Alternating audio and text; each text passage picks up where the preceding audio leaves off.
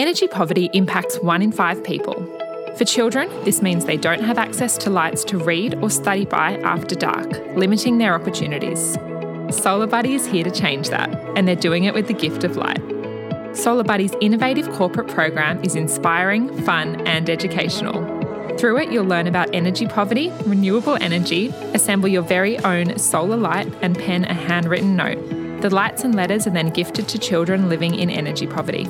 I recently distributed Solar Buddy lights in PNG and witnessed firsthand the difference a solar light can make. Visit solarbuddy.org and join the growing community of light givers. The future is brighter with Solar Buddy. Welcome to Goodwill Hunters. Here we'll explore the ultimate question: how to use profits for purpose. It's been said business must help solve the global challenges we face. In this podcast, we explore how. How can the private and not-for-profits work better together?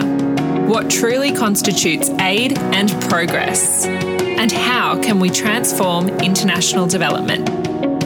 Here, we talk with the thought leaders, the game changers, the intellectuals, and the campaigners. I'm your host, Rachel Mason-Nunn, and this is Goodwill Hunters.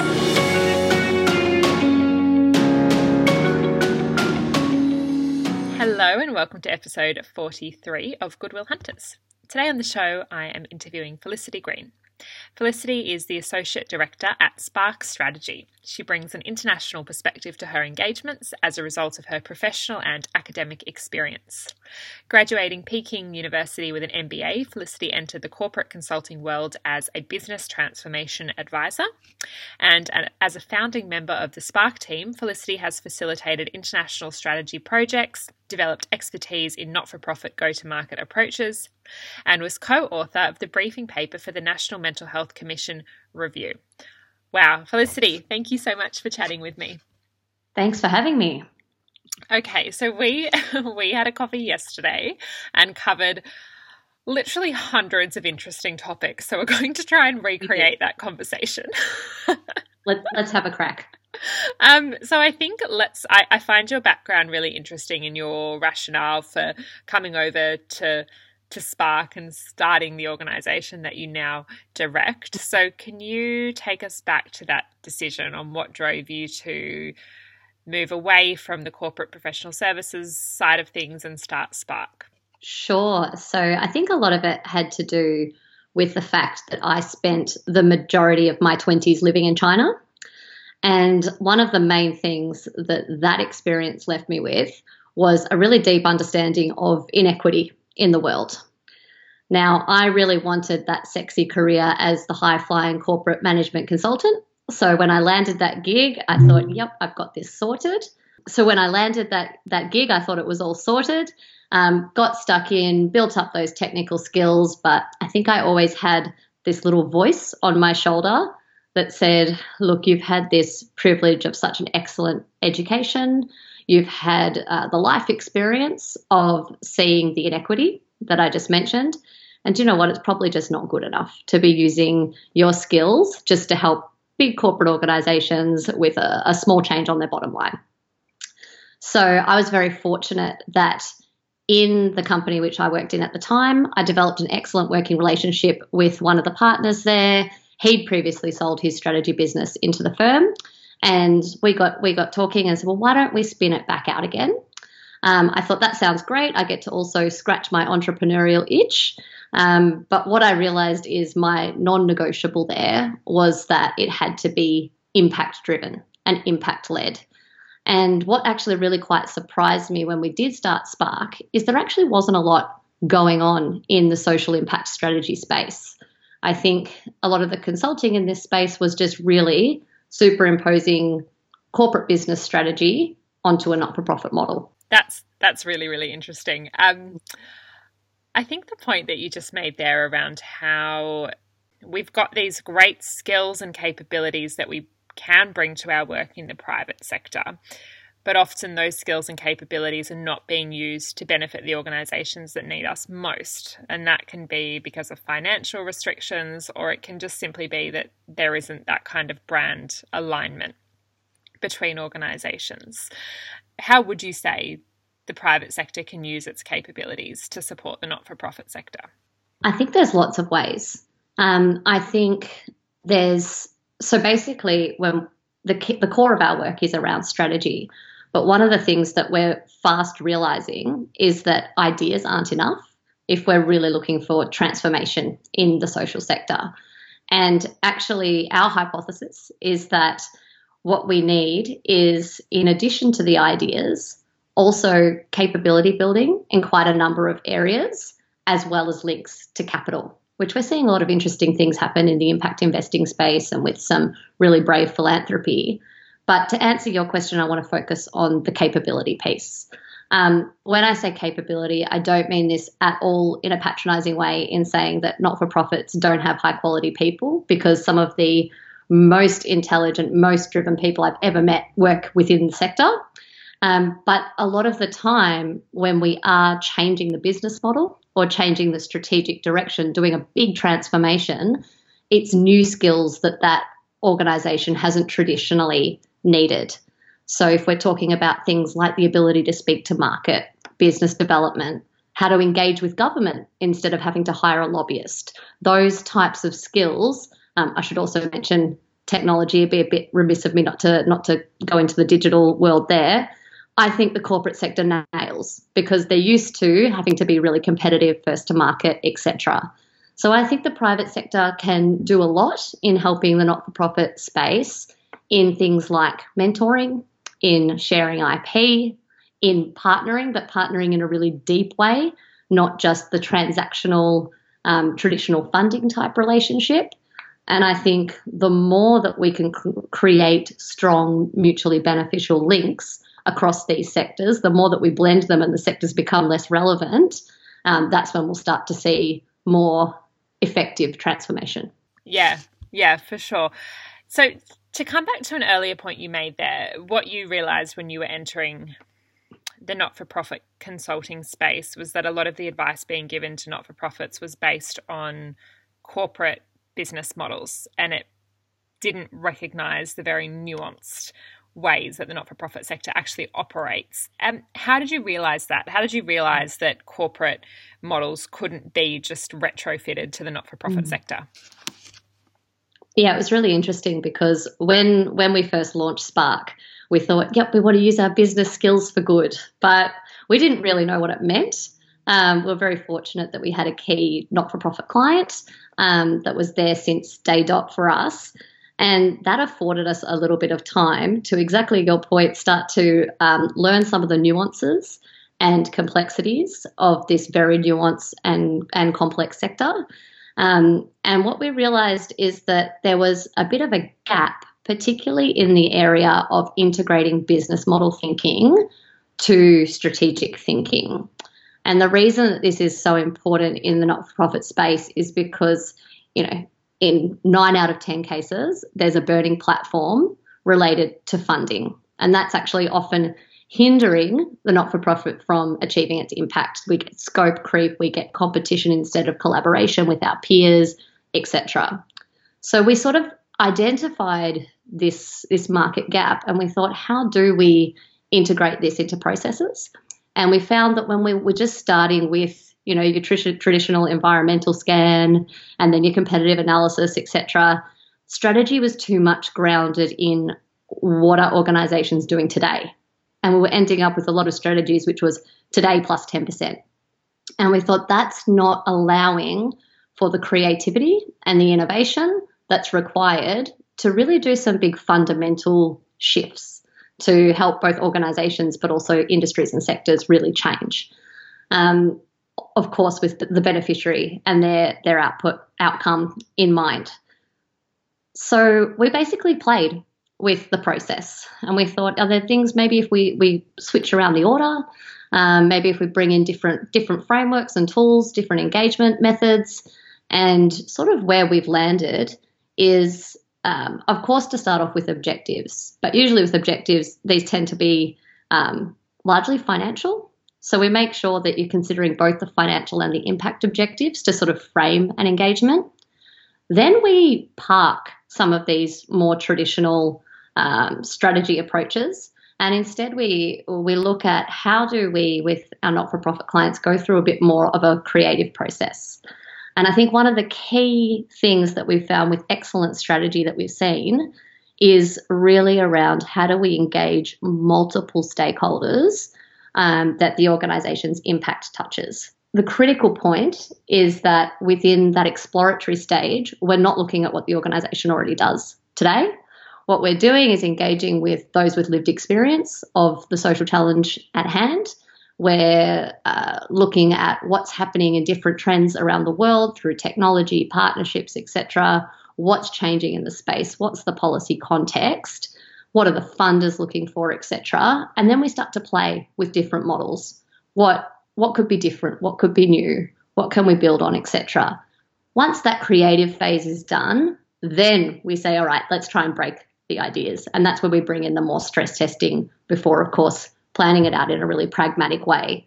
But it's taken us a while to get to that overall approach, and it's not the same for every organisation. But I think probably the key thing that we've found with not-for-profit strategy is just parking what we have now today for the moment and being really bold and reconsidering, even who our cohort is, where our geographic remit should be, and what should our role be. Are we service delivery? Are we coalition builders? Are we advocates, etc.? Those really big questions that I think sometimes when things are really, really busy and you think, I've just got to do this 3-year plan because that's what my board wants, we forget to question those core building blocks, which are really, I guess, the foundations for any organisation's impact. Oh, I love your approach. That's really exciting to hear. Now, is that intentionally a human-centred design approach? It's accidentally a human-centred design approach, I would say. We're pretty methodology, technical approach agnostic. There is a little bit of all that's old is new again. Sometimes it's really important to understand the nuances within those approaches. We'll definitely intentionally employ participatory design rather than human-centered design approaches when we're engaging or facilitating workshops with certain types of cohorts, particularly those vulnerable populations. But at the end of the day, if we think of it in a really human way, it's engaging and finding out, what problem needs to be solved and for whom. Yeah, of course. Okay, so there's some points you made there that I think we can dive into a bit more. One of them was the competition versus collaboration lens, which, as I said to you yesterday, has become my favourite thing to talk about in this sector, because I know I'm struggling to understand where competition fits into the not-for-profit sector at all. When it seems in very purest terms to be an inherently collaborative space, or at least it should be. So why are you advocating for collaboration rather than competition, and how do you make that argument to an organisation? I think my overarching statement is there's so much to be done that if we can work together and leverage what we're all doing to maximise our impact, that should be the North Star. I think, unfortunately, we see a lot of competition mainly driven through structural funding arrangements. A lot of the not-for-profit sector is still obviously predominantly government funded. That's a very limited pool. So even though you have peer organisations, you're often competing for the same tenders. So that's one level of it. Another is, I guess, more of a personal or ego-driven approach. There's a lot of big personalities out there, and when you're also fighting for, I guess, voice within your different stakeholders, a lot of the time it's on we do it better than the others. I think if we could do more, all types of collaboration, and structurally from just informal MOUs right through to structural integration, I think we would be better off. But I also understand that sometimes mergers and acquisitions aren't necessarily appropriate and won't drive the final outcome. So I don't think it's a blanket rule, but I think partnerships should always be considered when you're thinking, what is the best use of our resources? What are we not the best at? What is not our competitive advantage? How do we actually partner off to deliver that? Yeah. And I think we talk a lot here about how not-for-profits can identify good private sector partners. but we probably talk less about how not-for-profits can identify good not-for-profit partners. So what would they be looking for in a partner? Yeah, it's funny. We produced a paper, it would have been a few years ago now, and I was thinking, how do we make this engaging? And of course, being consultants, we ended up with a 2x2. But what we ended up doing was giving each quadrant a bit of a personality. And we decided to use a dating motif because it's what actually really struck us as appropriate in this space. And we had different types, such as honeymooners. These are the people that really, really lovey type collaborations, but it doesn't really last that long and it doesn't really go too far. We had things like the big love in, and this is where you think more of like collective impact style collaborations between not-for-profits and others, where it's complex and it goes to lots of consultation and you've got to really, really be motivated to stay in it. You've got your one-night stands, which is transactional. You both know exactly clearly what you're in it for, and then it dissipates after that, and that's actually okay as well. And then, of course, we have kind of I don't think I can even use the Brangelina example now, considering where Brad and Andrew are at, but it was meant to be sort of that true love. And we looked at what makes really, really good partnerships. Of course, first of all, it's values alignment and making sure that you have the same impact objectives in mind. And then it's just complementary assets and skills and looking to see where, 1 + 1 is more than 3. The critical success factor, I think, there is having very clear boundaries and also shared cultural practices. I love that. I think everything you've just said applies so nicely to dating as well as to this sector. So this is a new genre for this podcast to get into. Spin-off. Spin-off. No, I think that's really awesome. And I think, as you've said there, all 4 types of relationships are okay. Probably that initial honeymoon one was less good, in that, perhaps that phase is not very long lasting. But I think that's a really good lens to look at it through. And I think not-for-profits can acknowledge that maybe there's just a short-term gain that you both need. Maybe it's attracting new donors, or maybe this is a long-term relationship that could evolve into a merger or acquisition or some other means. Absolutely. And I think it is, just to continue the metaphor, it is date before you get married sometimes, and trying little projects to collaborate on can be really good before really large commitments are made. And also that also tests whether or not the partnership can last over time. And if you have leaders that change, different executives that come in, it shows that it's a really important strategic relationship rather than one that's just based around personalities. Yeah, it takes time, right? These are things that grow Absolutely. over time. Yeah. Okay, cool. This is really interesting. So I know that you recently produced a white paper which was relating to not-for-profit strategy. And as I was saying to you yesterday, I think strategy is an area that perhaps when we say we're having a conversation about not-for-profit strategy, it's hard to know exactly what you're talking about. Like, are you talking about the business model, or are you talking about, who your beneficiaries are and how you identify them? So what do you mean when you're talking about strategy? Yeah, strategy is, my favorite topic in the world.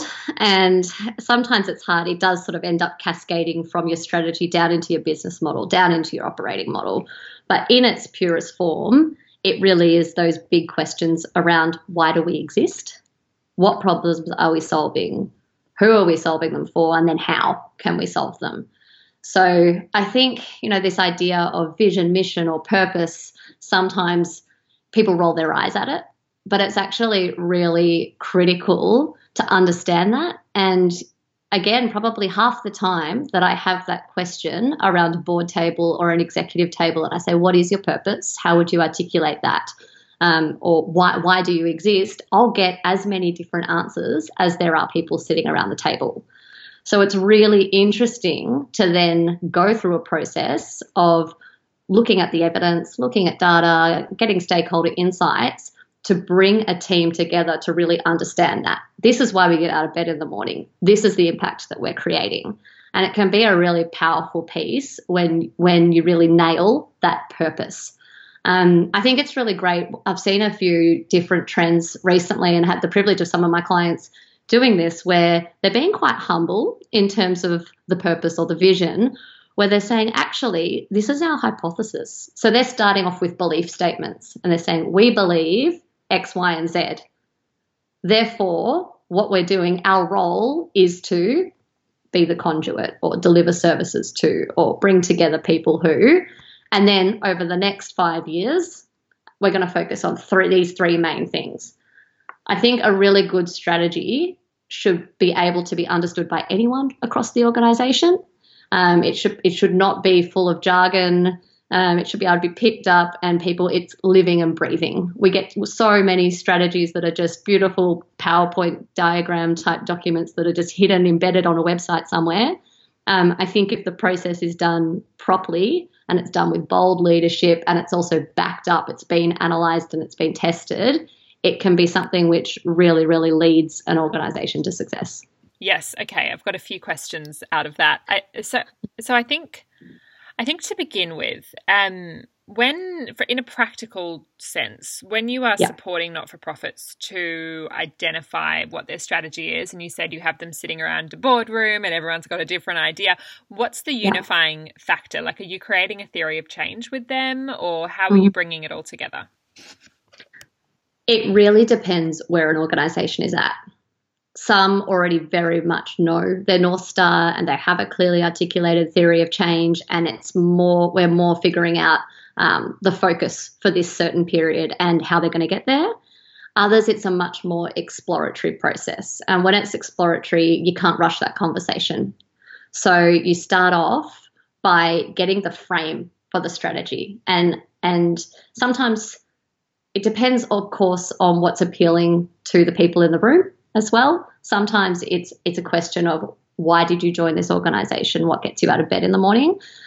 Others will be much more analytical or data-driven. What are we seeing in the world and what's the change that we want to affect? And we start to get a frame for where the strategy is starting to play. We've got a lot of different tools, and I think tools are just good to have in your little kit, and there's not one uniform approach. I think having a cookie-cutter approach to strategy isn't going to work because different people respond to different things. So sometimes it's a big workshop group. Sometimes it's more appropriate to ask everybody to reflect individually and then share back, because then you avoid groupthink. And sometimes it's a quicker process than that because people need to do it, within a day or two as well. So we need to push it along a little bit further.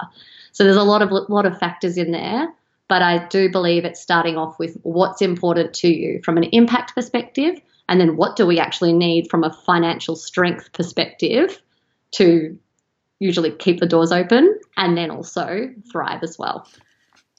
Yeah, that's great. And I definitely echo the point that there is not a one-size-fits-all pathway to a great strategy. What I would say is I also have seen what you've talked about there, that sometimes you'll spend a week writing a strategy and then it just gets put in a drawer and it kind of goes back to business as usual. Now, I'd like to think that's happening less and less and people are taking strategy seriously. But I imagine that one of the problems is that it actually takes a lot of resources to implement your new strategy. Like, it could mean overhauling some portion of your business model. It could mean retraining your staff. Could mean, reconsidering your programs and what you're actually funding. And that's hard. So how do you not only support the organisation to write the strategy, but then support them to execute it? Yeah, that's a really good point. I think the toughest part of the strategy is the implementation, particularly when often not-for-profit boards are the ones that create the strategy. And I don't think that that's necessarily the right formula. The boards should be the custodians of the strategy, absolutely. They should be engaged within the strategic planning process, absolutely. They're usually phenomenal individuals that have a lot of value to add. But I think it's really important that the executive and other staff are key actors in the process as well.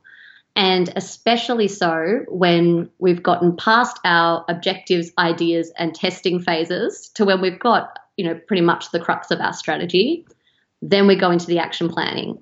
Here's where I think I can say goodbye to the board and actually work with the team on the ground who run the business day to day. And it's really worth investing the time to say, let's create the action roadmap.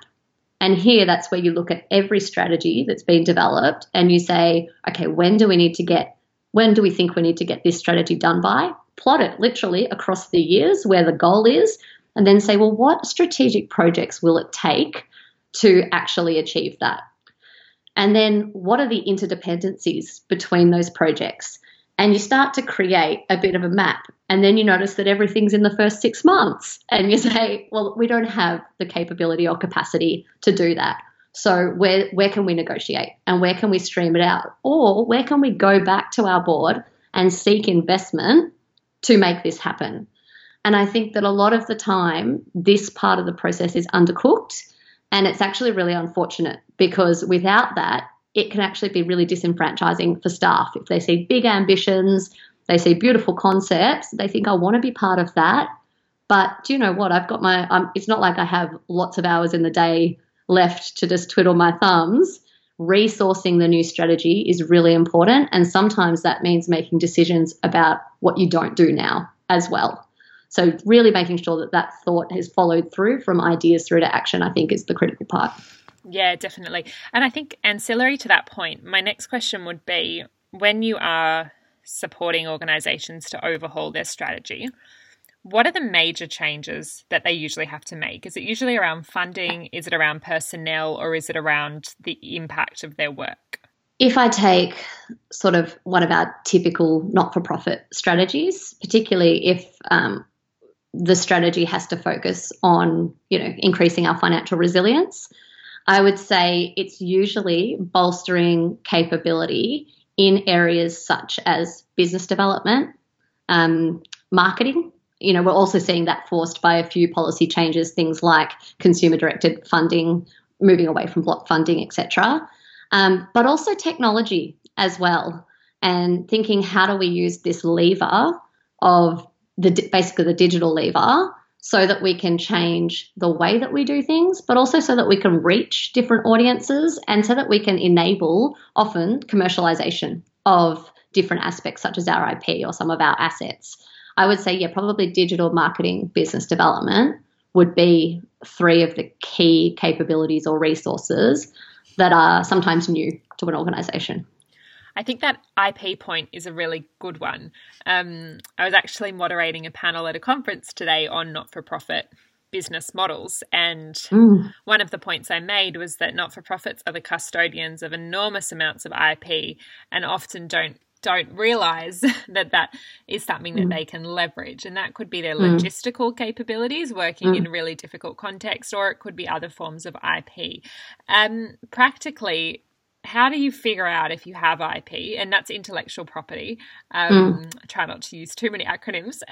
That's intellectual property. So how would you figure out if you had it? And if you did, how can you somehow commercialize it? Yeah, maybe I'll answer this one with a case study just to bring it to life a little bit.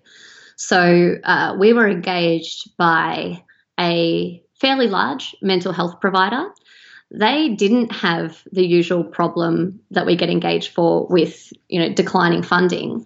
They had quite a significant amount of it. But what they didn't have was that beautiful pool of discretionary funds, which seems to be a bit of the holy grail for a lot of not-for-profits.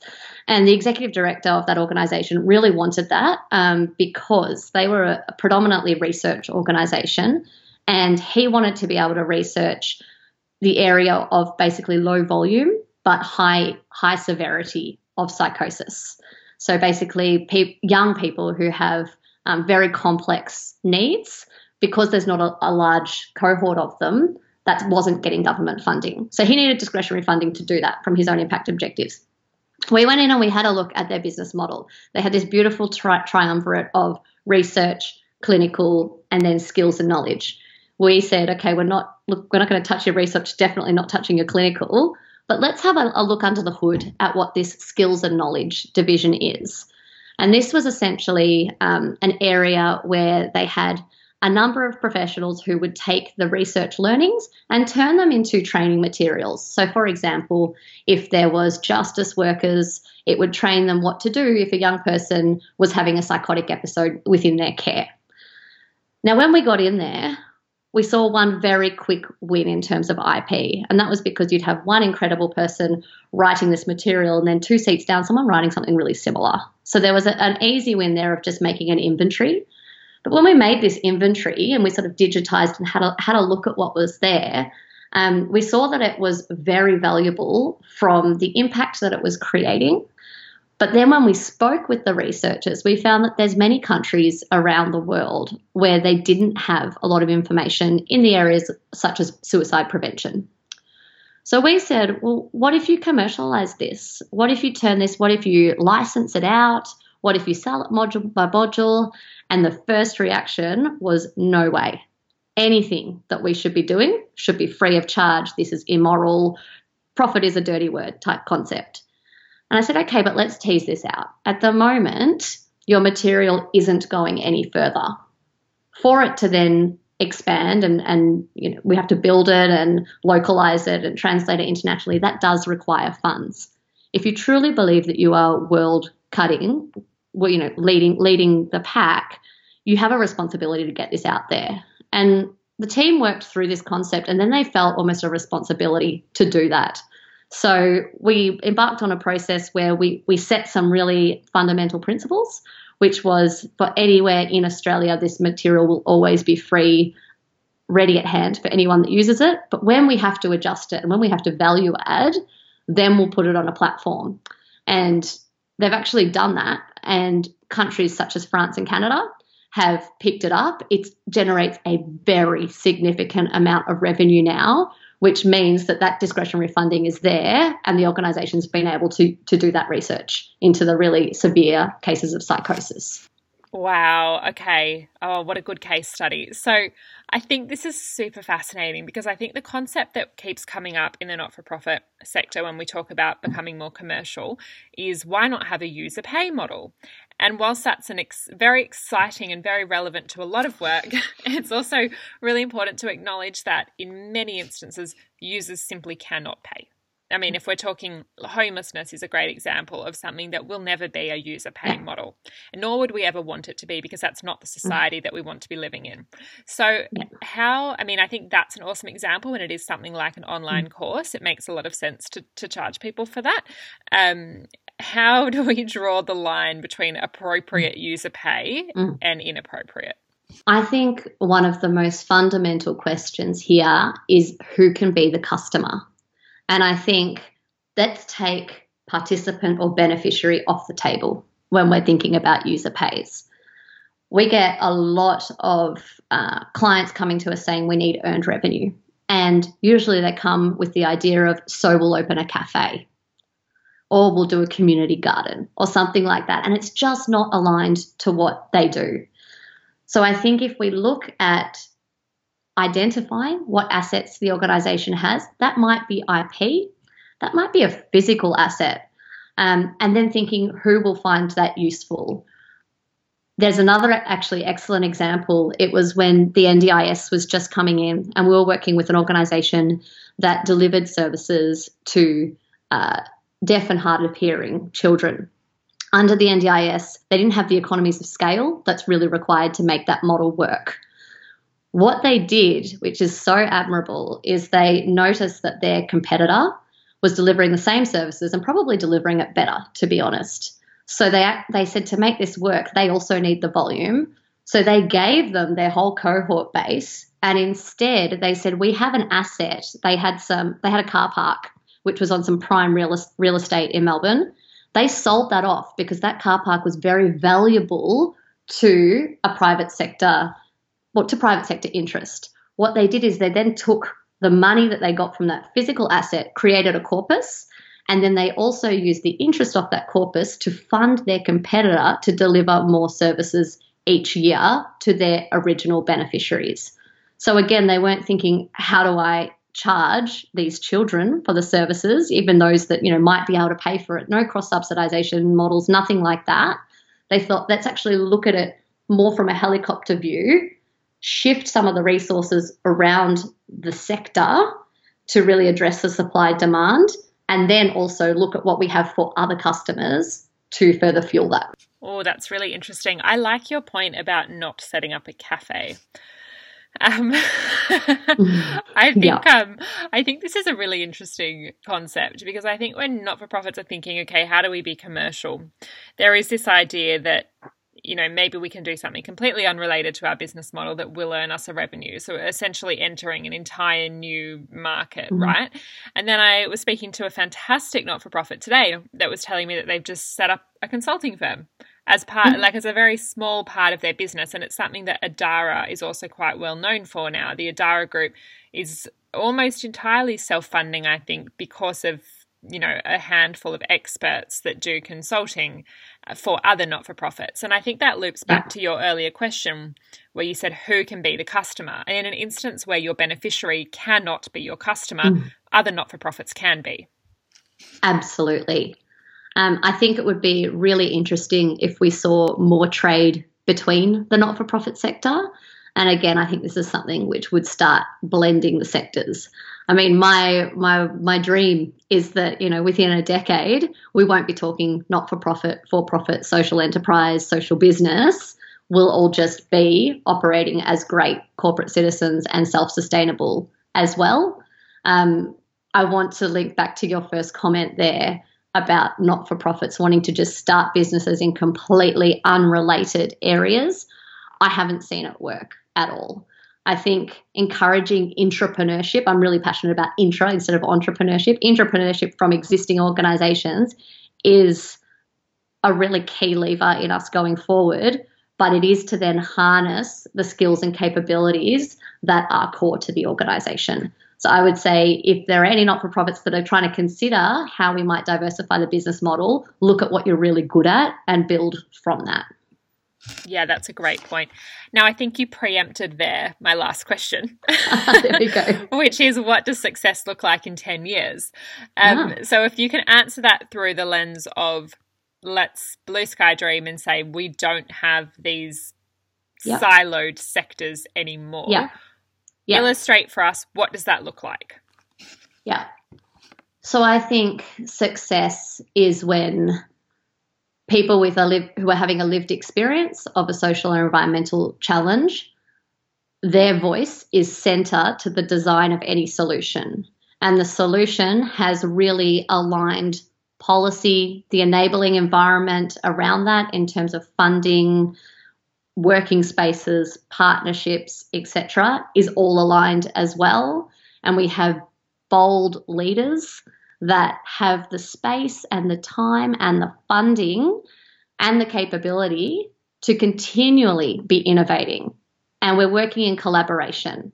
There's the service delivery, working with the coalition builders, working with the advocates to really generate system-wide change. And we've sort of got two speeds of change happening. We have incremental, continuous improvement, but then we get these fundamental transformational shifts coming as well. That's harnessing technology, it's harnessing partnerships, and we're learning from our counterparts all over the world. There's bravery to try new things, and, you know, ultimately our inequity becomes less. Beautiful. I love that. All right, this has been so fascinating. So for any listeners who are eager to learn more about your work or perhaps get involved with Spark, where can they go? Yeah, well, they can always check out the website and come through our main channel. So that's sparkstrategy.com.au. Reach out to myself on LinkedIn, just Felicity Green like the colour, or feel free to give us a call. I truly believe that sharing our ideas and our learnings and also our failures is the only way that we're going to continue the conversation and progress. So I'd really love if there's any responses to any of the concepts that you and I have talked about today. If anyone's got thoughts, reach out, because we'd really love to continue the conversation. Yeah, definitely. And I would add that you produce really fantastic resources online, including your white papers. So we will link to some of them in the show notes today. Great. And I'd really encourage the listeners to check them out. No, thanks for having me. That was fun.